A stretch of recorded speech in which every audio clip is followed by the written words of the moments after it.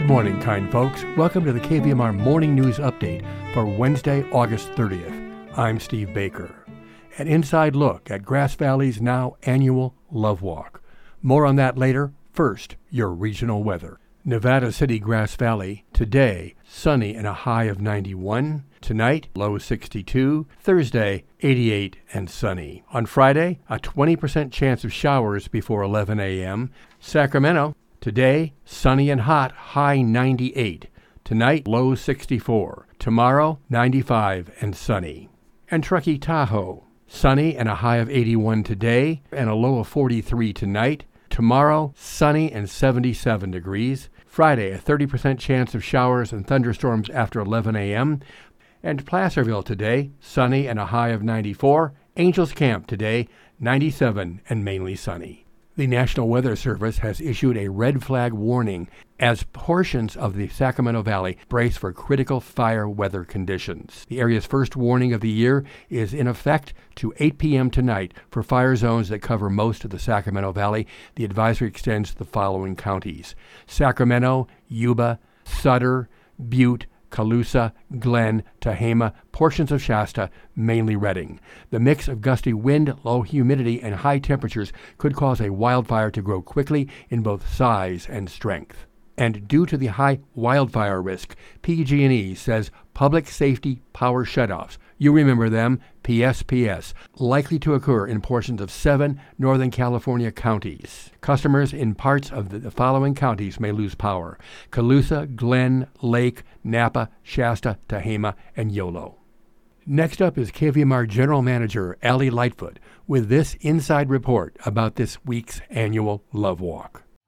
Say love walk. Love walk. Say love walk. What's up, y'all? We up in Hip Hop Congress. We got some music for y'all, so gather around. We having a good time.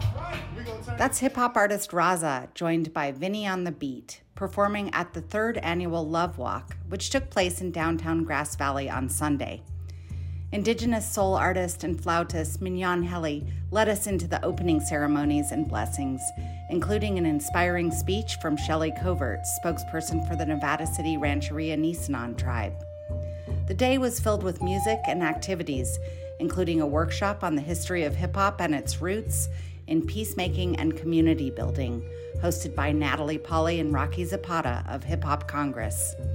I spoke with Grass Valley resident and co-organizer Jamal Walker about how his son's experience ignited the community into action and a show of solidarity that continues today for this annual event.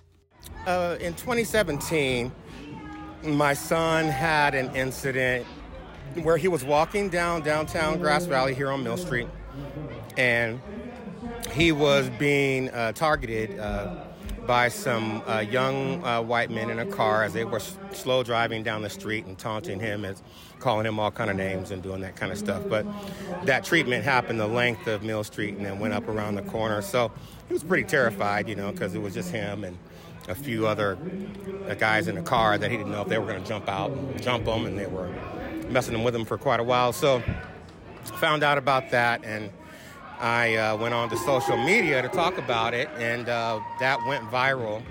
And then we had a lot of community members that were concerned, and we had someone who mentioned, hey, why don't we meet out on Saturday?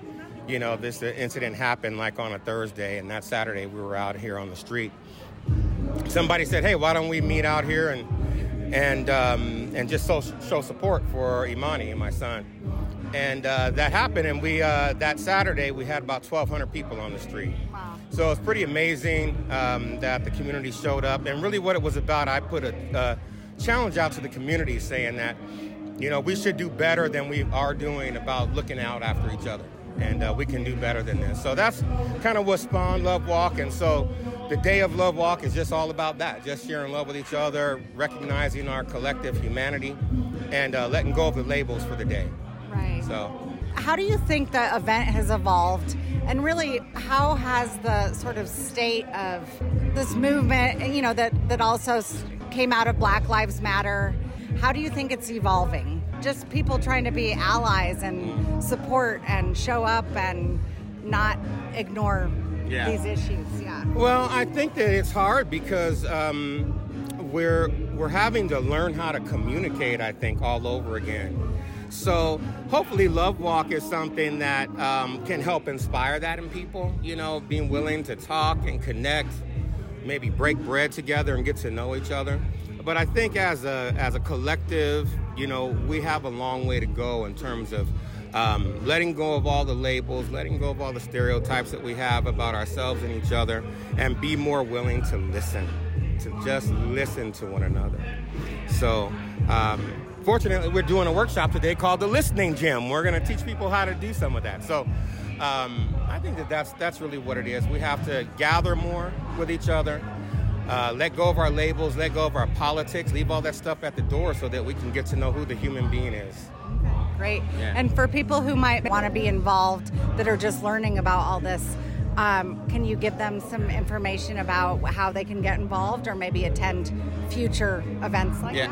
Well, they can get a hold of us on Facebook. We have a Facebook page. It's called Creating Communities Beyond Bias.